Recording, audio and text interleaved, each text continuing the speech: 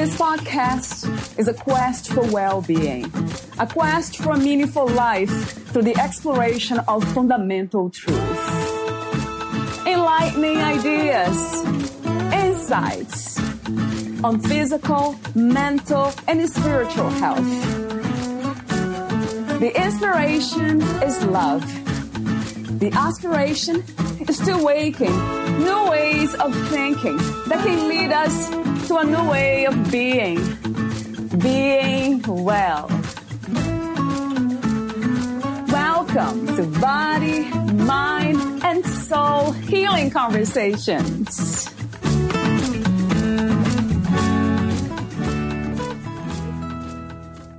Valeria interviews Ragini Michaels, the author of Unflappable, 6 Steps to Staying Happy, Centered, and Peaceful No Matter What. We all want to be happy, but sometimes life gets in the way. People lose jobs, spouses are unfaithful, kids are hostile, friends die, houses burn down. It is a jungle out there. Unflappable is a book that helps readers not only survive, but embrace these ups and downs of life and learn to stay centered and peaceful regardless of the circumstances. Drawing on the wisdom of the mystics and her NLP, neuro-linguistic programming training, Michaels offers a 6-step process for happiness and serenity, regardless of how crazy life gets.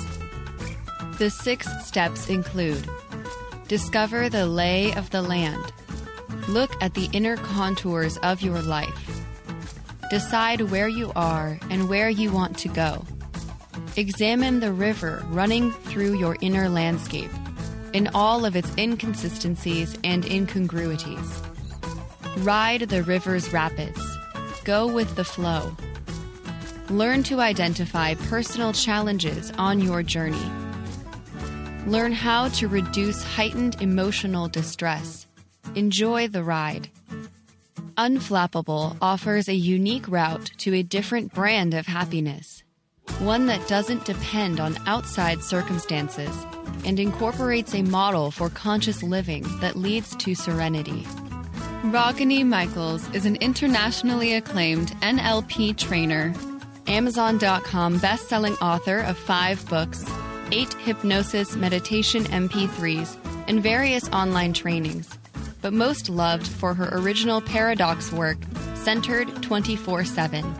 She ran a successful private practice for over 4 decades while personally exploring meditation, contemplation, the Enneagram, and the art of spiritual inquiry.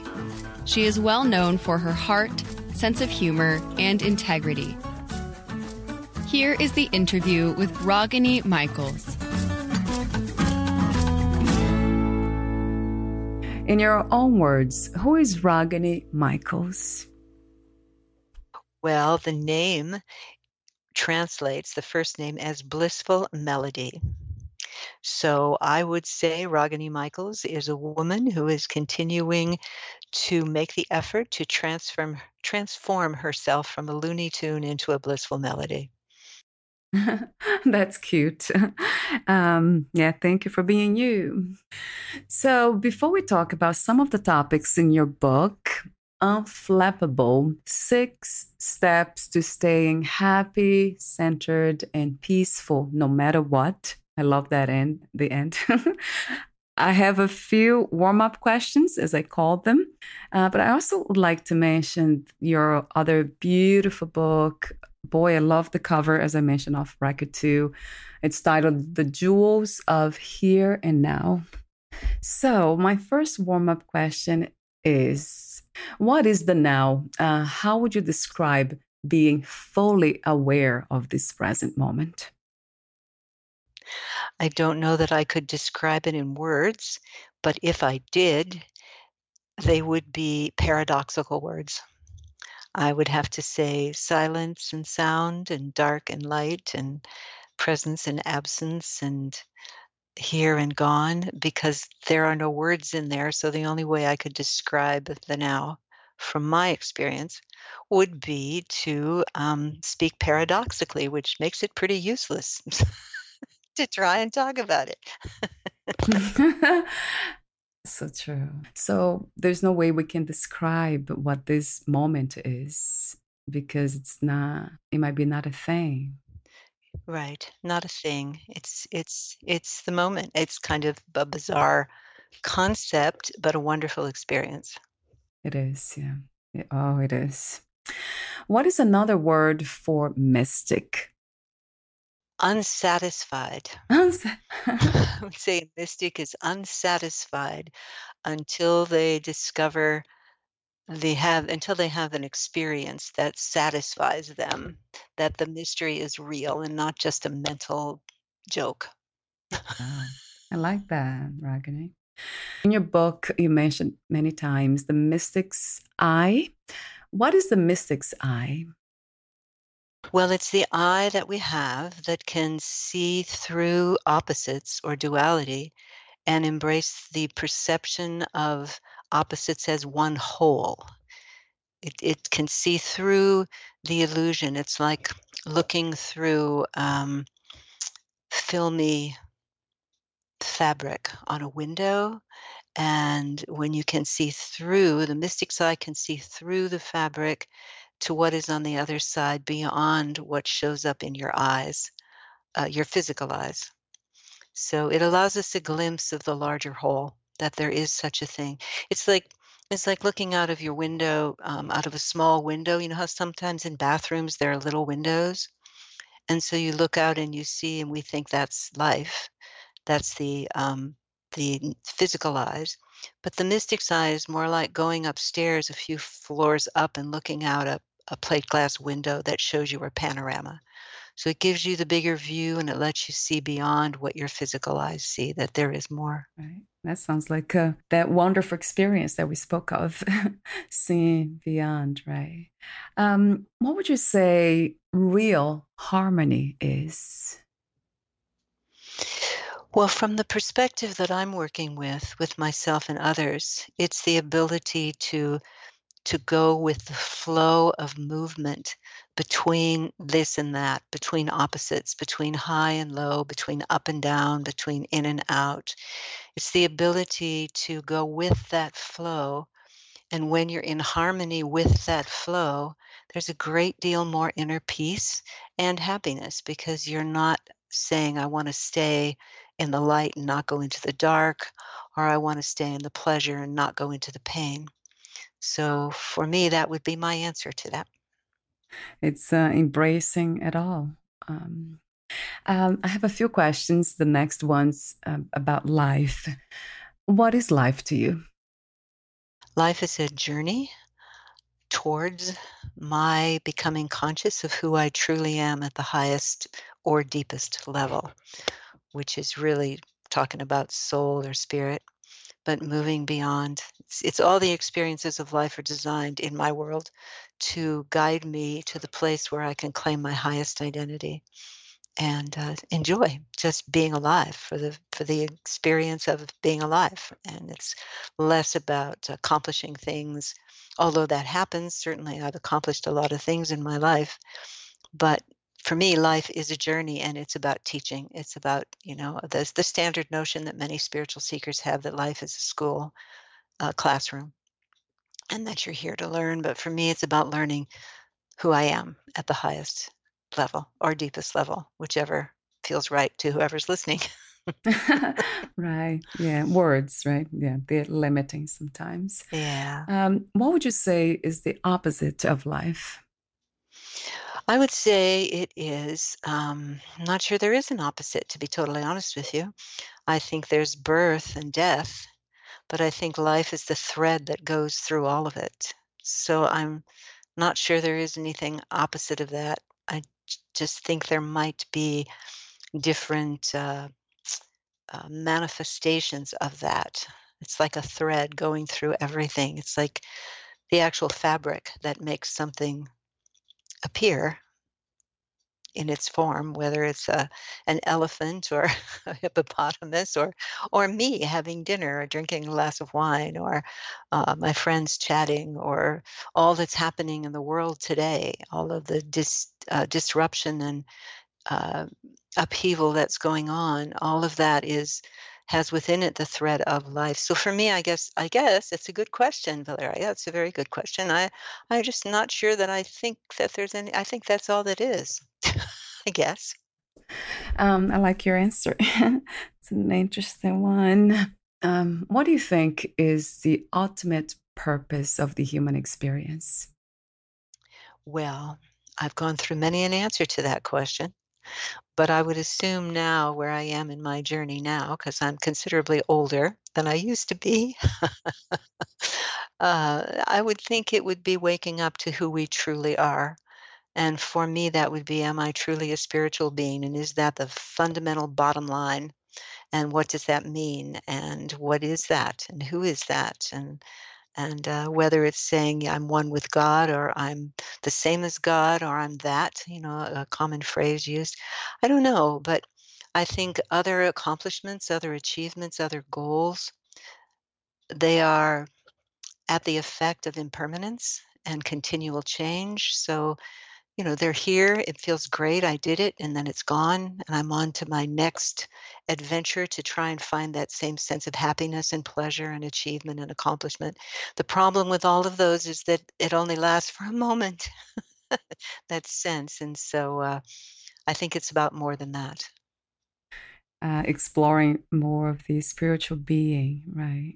I'm wondering what it feels like to live as a spiritual being. Do you have an idea? I would say happy, centered, Yeah. peaceful, no matter what. Yes, I The name agree. of my book. Mm. Or I should say the subtitle of my book, Unflappable.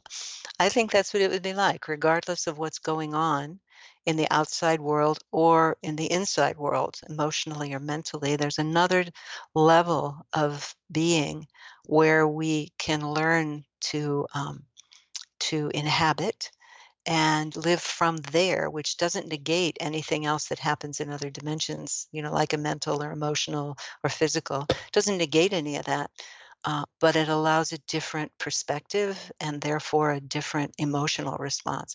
A lot of my work is about helping people create equanimity or emotional balance in the presence of emotional turmoil. And that is a paradox, I realize, to be able to be calm emotionally in the presence of your own emotional upset.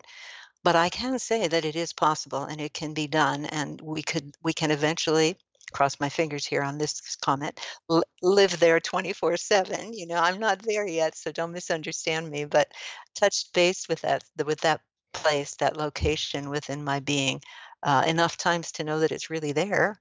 I haven't set up housekeeping, as I like to say.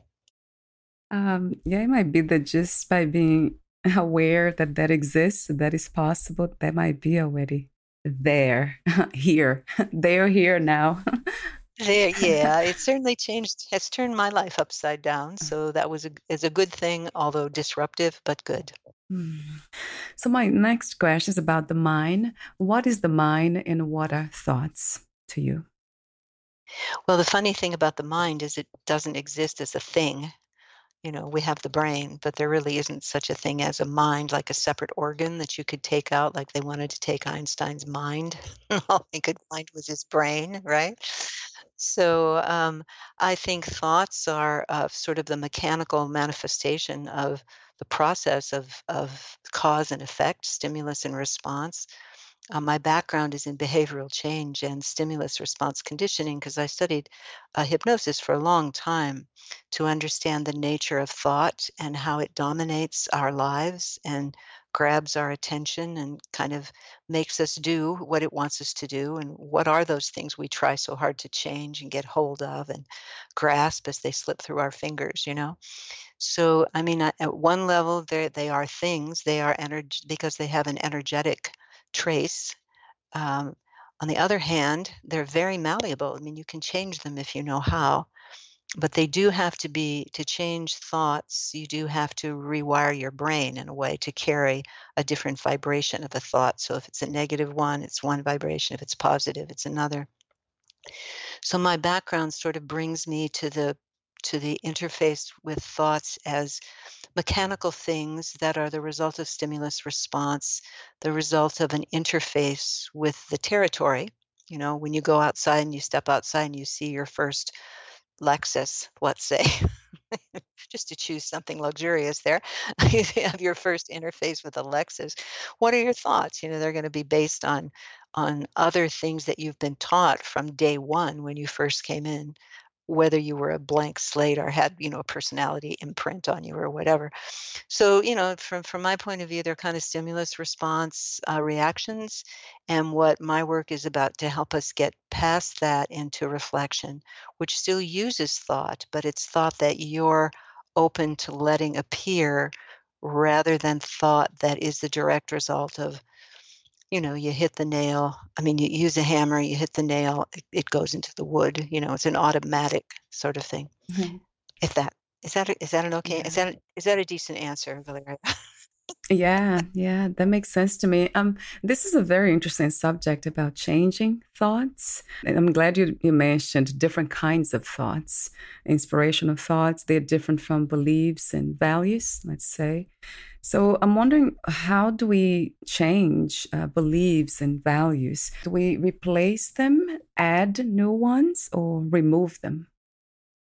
I think the easiest way to change thoughts and values and things like that is to create more options for you to choose from. Many times we don't have enough options. If something has never entered our purview, if we've never seen it, thought about it, heard it, experienced it, you know, touched base with it, it doesn't really exist for us as an option. And one of the fascinating things about human beings is we can have experiences, let's just say at work, that are very good. But it could be that we don't have access to those experiences at work when we get home, and we need those experiences that we got at work, let's say just how to get along and do your job, you know? So perhaps you come home and you need that resource and you can't find it because human beings categorize a lot of things and keep them in different places in their brain.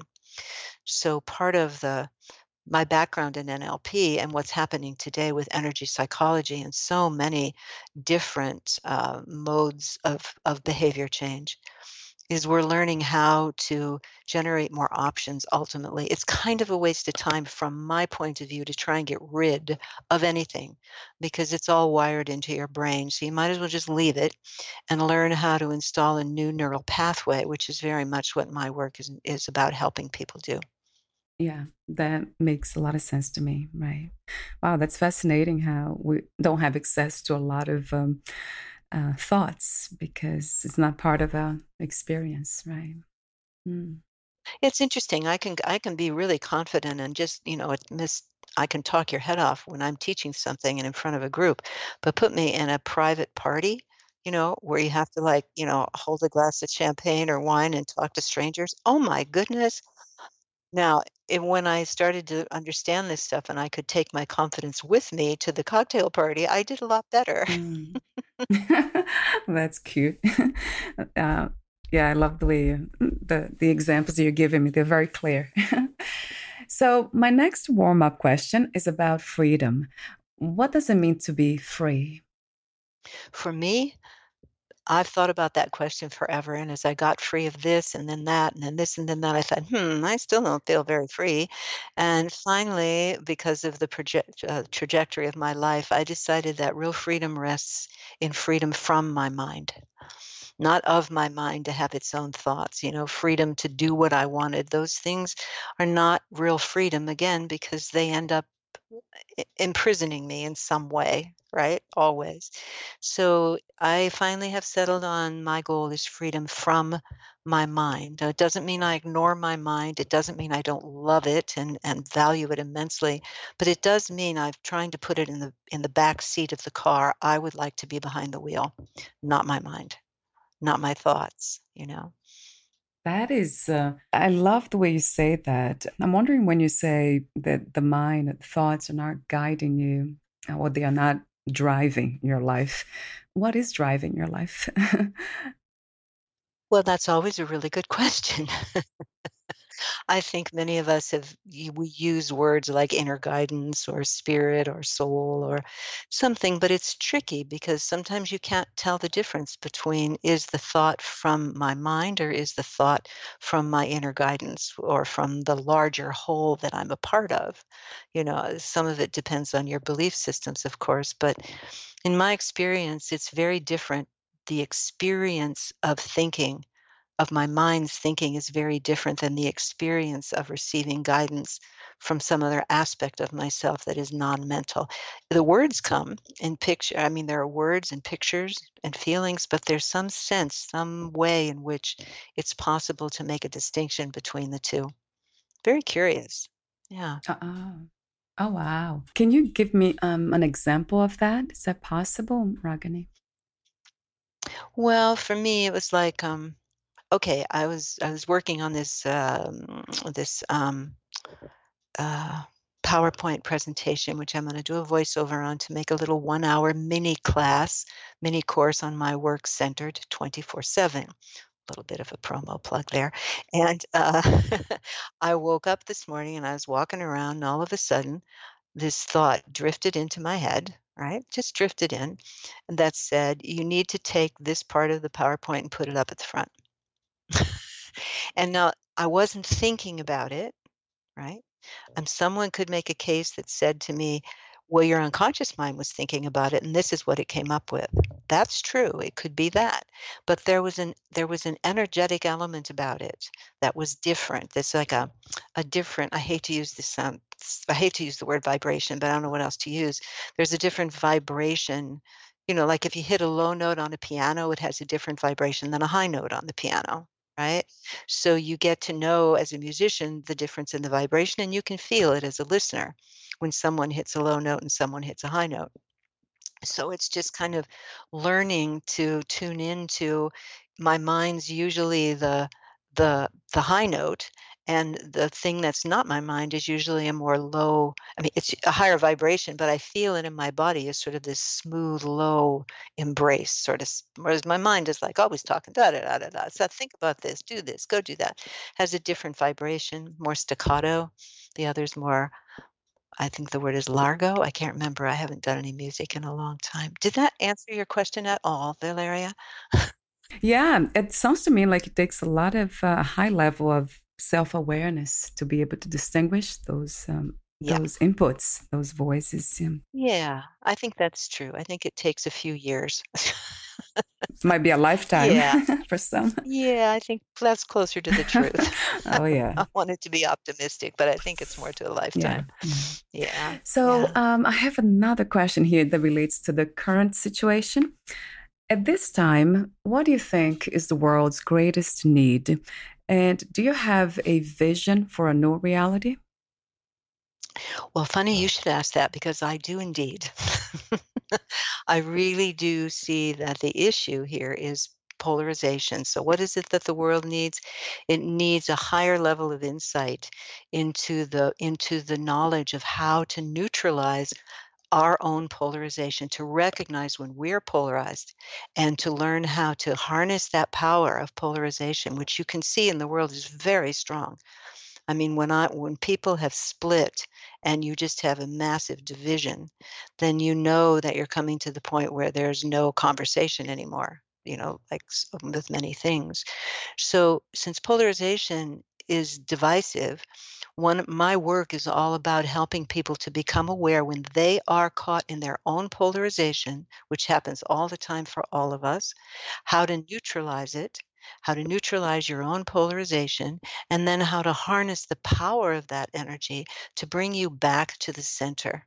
You know, because if you come into a room and someone is on the opposite side of you, the opposite pole, I mean, let's just use, a liberal and conservative because that's what's going on in the world today.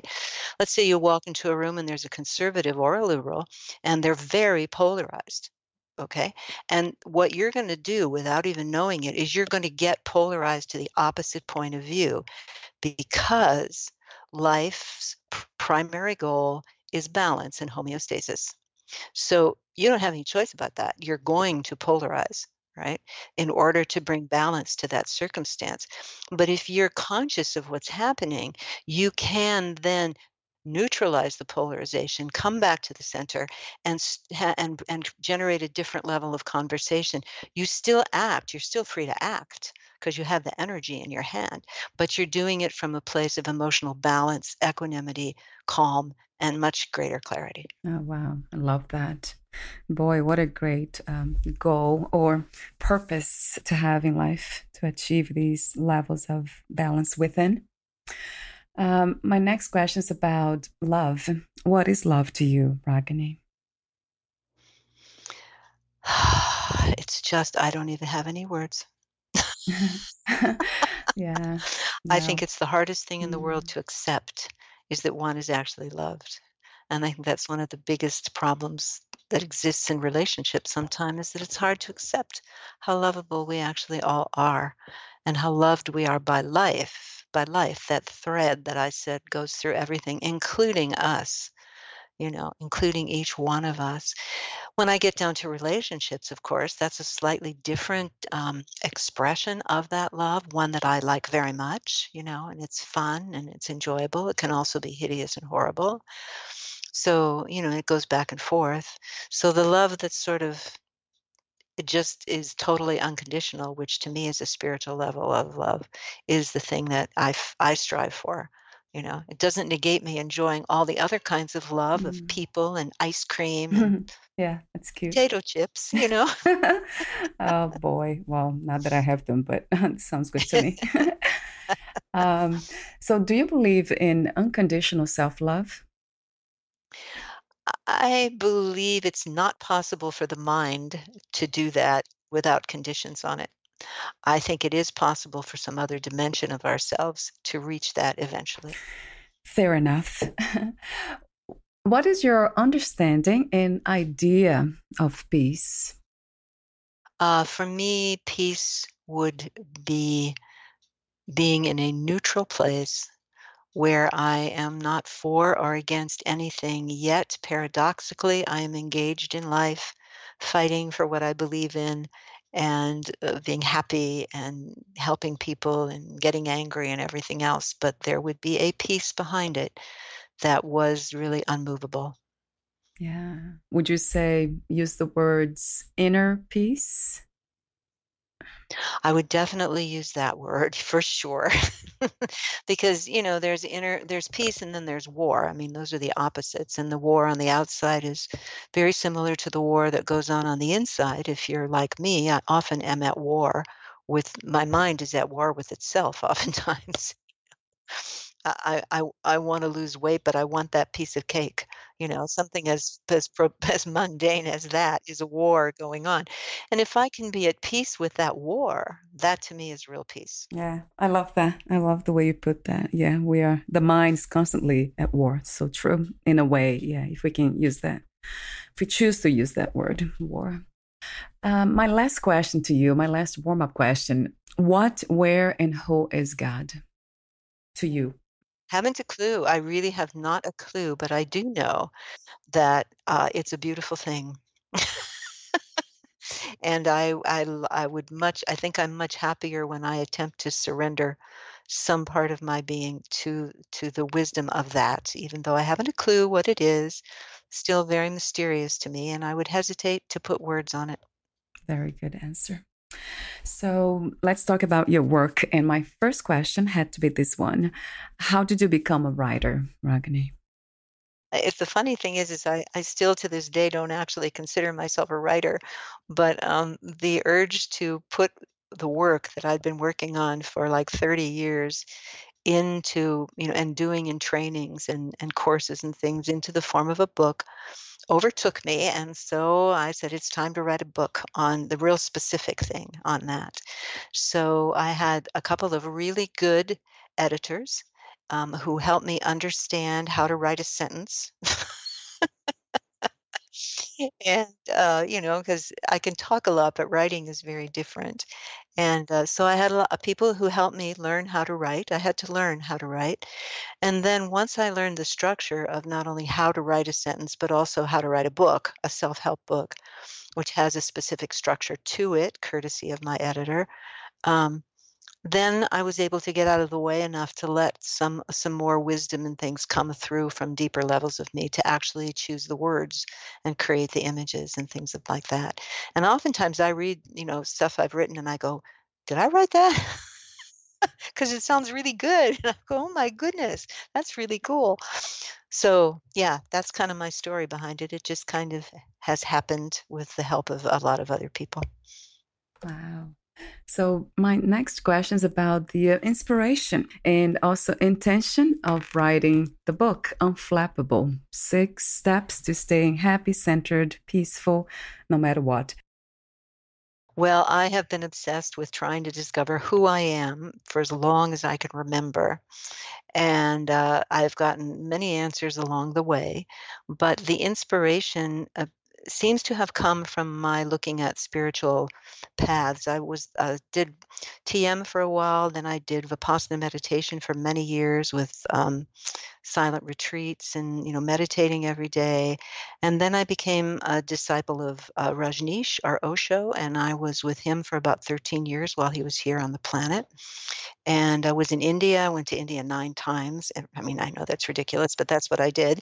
And, thinking it was someplace else what I was looking for. But I learned a lot. In fact, that is where I learned a lot about paradox and the work that I'm doing now called Center 24/7, which is based on the Unflappable book. So the inspiration has come from the realization of how powerful it is to um, to understand that life really is paradox. I mean, to get a different, it's changed me so much to understand that impermanence and opposites are fundamental truths about life that you've got to wrap your head around if you want to get even close to being happy in more than 5 minutes a day, right? And I have a tremendous passion for it. In fact, I feel kind of stalked by the work in some ways. you know, I've done so much around it and have not really been that successful at getting it out to very many people in the world, not a large number, but it doesn't seem to want to go away, although I'm not as attached to it now as I used to be. So I would say I was inspired by some drive within me to know who I am. And because I'm passionate about finding the answer to that, and I love sharing things like this with other people. I mean, we human beings are just amazingly capable of so much that we don't know, and I love helping people find out what those things are. It's very cool. Yeah, it is. It is a wonderful work. I'm glad you're doing it, like so many of others that I talk to. I'm wondering what are the obstacles for most of us to come to that understanding that life is a paradox. And yeah. The major misunderstanding is the way we were taught to deal with opposites. Because, life is a flow. Everybody agrees life is a flow. What most people don't realize is there's a pattern in that flow. And the pattern is about the movement between opposing forces or opposite polarities. And what we're taught from day one is pick the one you like, go for it by getting rid of the one you don't like. And then you can have the one you like without interruption. For me, that is the key strategy that we've been taught that the mind uses without questioning. And when we can step back a little bit and understand, hey, mystics, this comes from mystics, don't relate to those opposites the way we do. They're aware of the pattern and they don't set up one against the other. They embrace both sides as being equally important and each carries a part of the truth. So that's part of the major misunderstanding that we have that keeps us from being happy and peaceful and calm is that we're confused about how to navigate the very territory that we live in every day. It's like that old poem. I think I can't remember who wrote it. It said the fish swim in water, but they don't know what water is. right? Right. And so we swim in a Um, world of polarities or opposites, polar opposites, and we just are we're fighting with the whole thing. We want to get rid of half of the ocean, and we can't do it. It's just not possible. And that's what my work is about, helping people wake up to. And then from there, showing them how to retrain their brain so they have a new option, like we talked about earlier, generating new options to hold the brain, and a new neural pathway in the brain to hold the new beliefs and values and strategies. Part of the obstacle, that being an obstacle, or the obstacles we face, is due to the natural biases, genetics. That's part of it, survival and all. Would you say that's Yeah, I would agree with you. Absolutely. We are programmed and determined to survive. That is the primary directive of all systems within the human process: survive. But if you want to live, I mean, really live, survival has to be there. You have to survive to live. But if survival is the only thing that the power of your entire process is going towards, that doesn't work. So in a way, the centered 24/7 work plays a little trick on the mind. yeah, isn't that interesting? I heard this before. Somebody I read somewhere that we are not designed from that level of survival. We're not designed to be happy for happiness. Does it make sense to you? It makes perfect sense because when we have something in front of us, like a dilemma, like say, for example, I'm tired and I want to stay home tonight, but my best friend is called and she's in dire need of a friend and she wants me to go out. Well, I want to help my friend, but I also want to stay home and get rest. Right. So I can't be happy because either one I choose, I'm going to have to give up something I want. And that's kind of the nature of what it's like to live in a sea of opposites, of polarities or dilemmas, And we constantly have to choose. You have to make a choice, right? And if you don't make a choice, that doesn't make you happy either.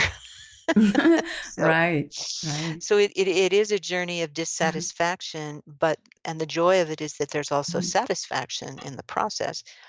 But for me, getting to where you become conscious of this pattern and being able to have a way to navigate it and to, as I say, put it in the back seat so you're in the driver's seat makes it much easier to be happy way more of the time. Guess I have a question for you about happiness and joy. Do you distinguish them? I know the opposites again, or maybe just words, or are they the same to you? To me, they're the same and they're not the same. I mean, they're different, but they come in a pair for me. When one comes, the other one comes too. It's like they're sister experiences or something. I can't separate them. In this case, I'm happy I can't separate them because I love it when they both come. But usually when joy comes, I'm feeling happy, and when I'm happy, I'm usually joyous about it because it's not my normal 24/7 state. So being happy is a joyous experience. But I think joy is something I feel more. Joy makes me want to jump up and say yes, right? And happiness just kind of for me, and it could be different for everybody, is more like a contentment. Like I just wish to sit and gaze at the clouds or something. Yeah, yeah, it's sweet. Whereas joy makes me want to throw up my arms and jump in the sky and go, yes, this is so cool. Yeah, that's interesting the way you describe them. Physically, we react or respond physically with the body to them, to these states of mind. Yeah, so you give 6 tools to navigate the 6-step process. Why did you choose? Why 6 and why them? Well, why six? I don't know. I don't have an answer for why six, but these are the ones that for me, working with myself and students, seem to have been the ones that are important. First of all, you'll never get into this work if you're not curious about who you are and how life works and what does it take to be happy. You've got to be curious. You've got to be willing to go out of your comfort zone. So I know that that's part of the reason that's there. Conscious awareness, the whole work that I'm talking about in being happy is that your happiness expands with every breath of expansion that you get in your awareness. The more aware we become of possibility, and the more conscious we become, that life is bigger than we thought. So if you're not, so curiosity and conscious awareness for me are two of the major things. You have to be curious, and then you have to be conscious of what you become aware of. And then you have to dive into the intention to not just leave it as a concept, but to actually implement it as something that you experience, embody it, embrace it in your behavior, explore its ins and out, its crevices and corners. What is the landscape of happiness? What is the landscape of joy and wonder, or what is the landscape of anger, or rage, just to get curious about it, to become more aware and conscious, and to then grab on the intention of exploring it. Then willingness comes into play, because I know a lot of people who are curious, want conscious awareness, and have the intention, but aren't very willing to deal with that. So willingness became a very large issue, a very big obstacle. Unwillingness is a big obstacle that stops people in their tracks, as I've seen. And I've worked with thousands of people on their quest for power and purpose and meaning, and willingness to give up what you think is true and open to an expanded notion. That requires you to then also not just be willing, but to use your imagination, because imagination is probably the most powerful thing that we have. It's far more powerful than thought. Imagination, if you can look closely, you will see images, and you imagine things before they happen. Always. I mean, manifestation we talk about in the long run, like manifesting your future. But just to decide you're going to have dinner is the result of having imagined yourself having dinner and coming to the conclusion that you're hungry, so you get up and move. The last two, conviction and doubt, are for me very important, because you need to be 100% convinced of your experience as being true for you. And maybe it's the truth, and that's where the doubt comes in. If you're 100% convinced with no doubt, then you are just going to become somebody who is closed, right? But if you have doubt, then your conviction is strong enough to be challenged. And I think that makes it stronger. So doubt and conviction, I like to see people have as an old married couple. So you always stay open, to whatever it is you 100% believe is the truth. It's your opinion. You'd almost die for it. But can you keep a little doubt there that maybe there could be another way to look at it? I think it would make for a better world, first of all. So that's why I chose those. My work with myself and with other people, those seem to be the ones that were the most important for traversing into, for being a pioneer into a new region called paradox. And this is, I'm mostly talking about what does it mean to live in a world of paradox, to be happy all the time in a world that's most of the time pretty miserable and pretty not beautiful. What does that mean? How do you do that? And is it possible? And do you want it? And, on and on. So there you have it. I want to make a comment about a world that's not beautiful. I usually see beauty more within the states of mind that's of calm and inner peace, but also nature, because I see that in nature. I see and feel. Yes. I agree. Yes, it's the world outside is as beautiful as it is ugly. Yeah, There's so much beauty in it. It's stunning. I mean, just to be able to put your head around that, experience, which we all have. Life is totally beautiful and totally awful. Beyond comprehension, and beauty beyond comprehension. So, yeah, I'm with you on that. Thank you for bringing that up, because I didn't really mean it was totally awful. So, thank you for that. So every time I say something that something's beautiful, I should be able to acknowledge that could be ugly too, or could become ugly. Yeah. So, Yeah, or there's something ugly next to it, happening at the same time. It's more like facing the reality of the world we live in. And it's not a bad thing. I think it's just the way it is. And that's where we come back to where we started, living in the now. The now is what is in many ways. true. And speaking of that, so my question is, when you speak of imagination, that comes to mind. Like, how do we balance being here now and at the same time using imagination, imagining, which means being out there somewhere? It's totally paradoxical, isn't it? Right. Yeah, well, if you know that what you're doing now is imagining, right? And you know that that is the action, the activity that you're engaged in, yet at the same time, you're aware that there's a larger whole that has a design already in place for you, right?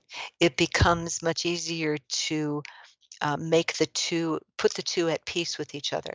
So you're trying to create a future, for example, by sitting down and imagining something, but that is what you're doing in the moment, and it's proper use, I guess, of the imagination. Let me say it this way: it's better use of the imagination to imagine a positive future than it is a negative one, right? Yeah, but recognizing that the imagination is really a powerful thing, and it's okay to be doing it even while you're sitting there being present to the doing of it. So it's a paradox. I mean, how can you be present and still to something where you're active? It makes no logical sense, right? And that's what makes it a paradox.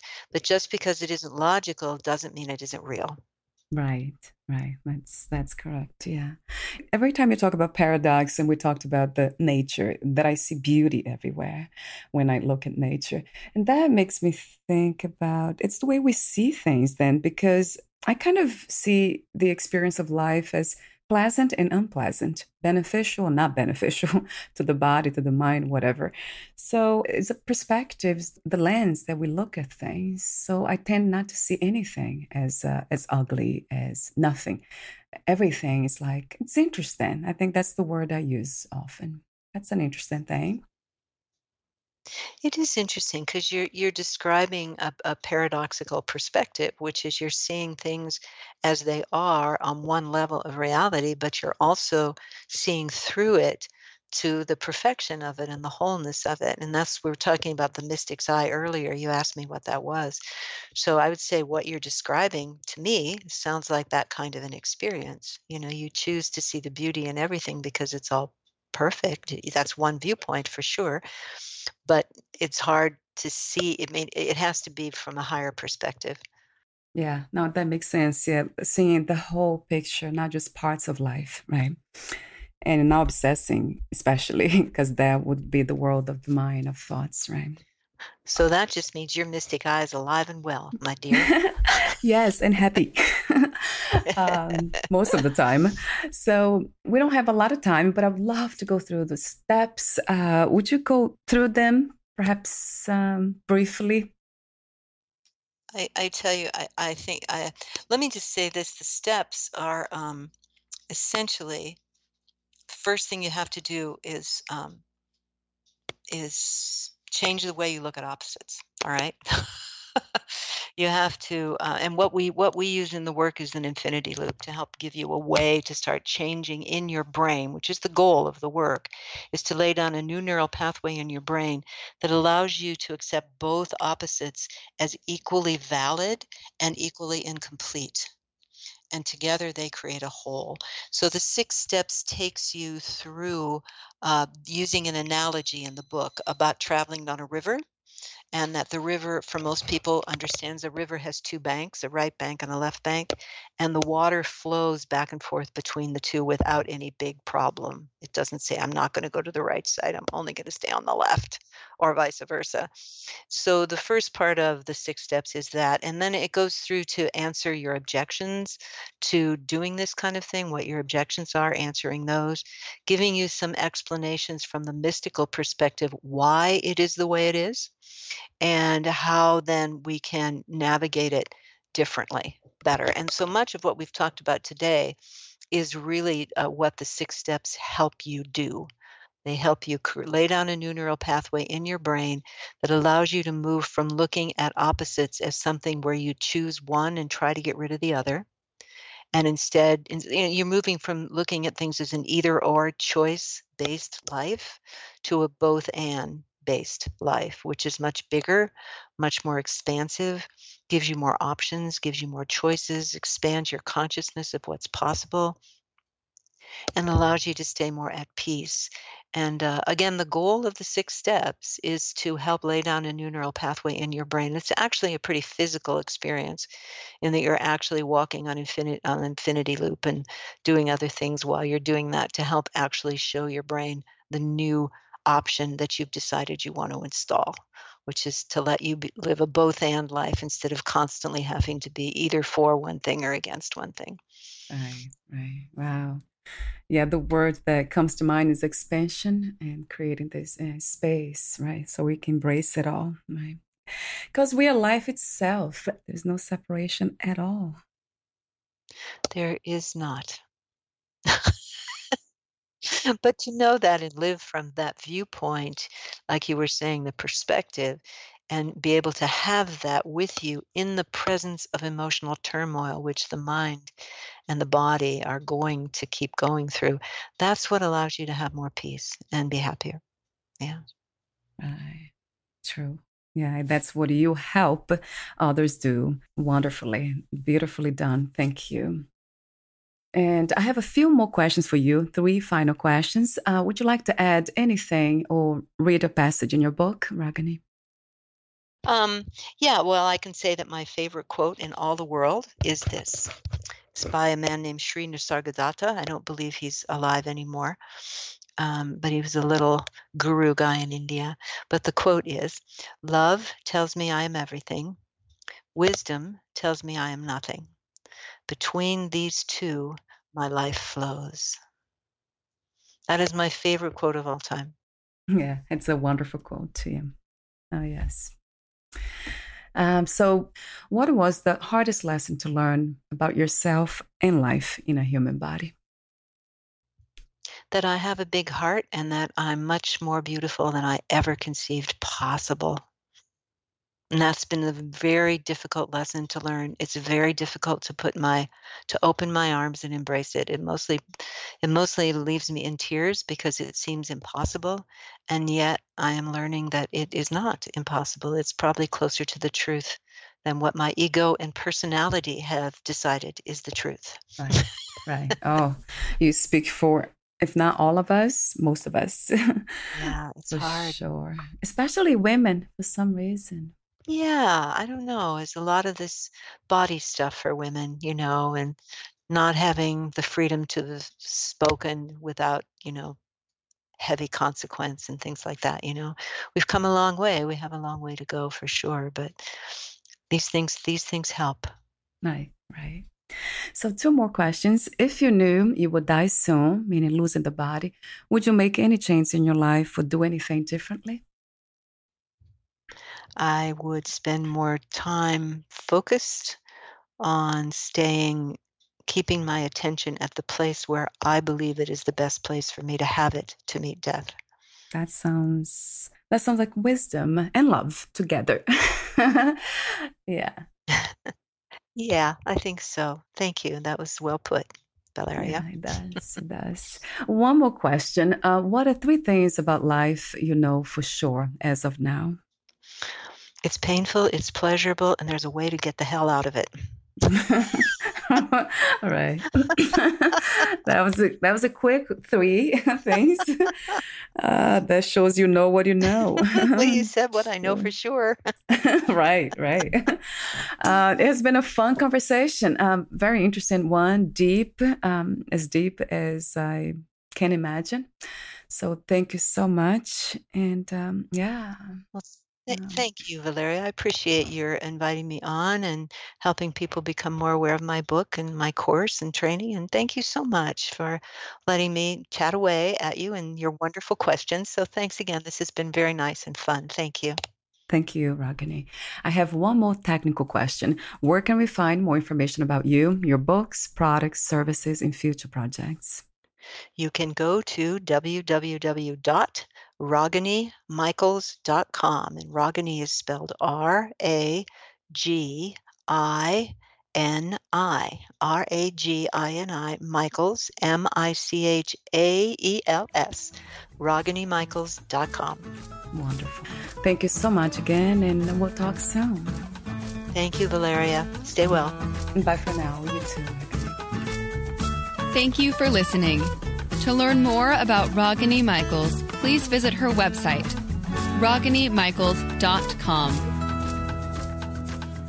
To learn more about this podcast, please visit fitforjoy.org/podcast. I want to thank the Patreon members, Lawrence McGrath, Mark Basden, Terry Clayton, and Aidan Vickrock. Thank you again for listening, and bye for now.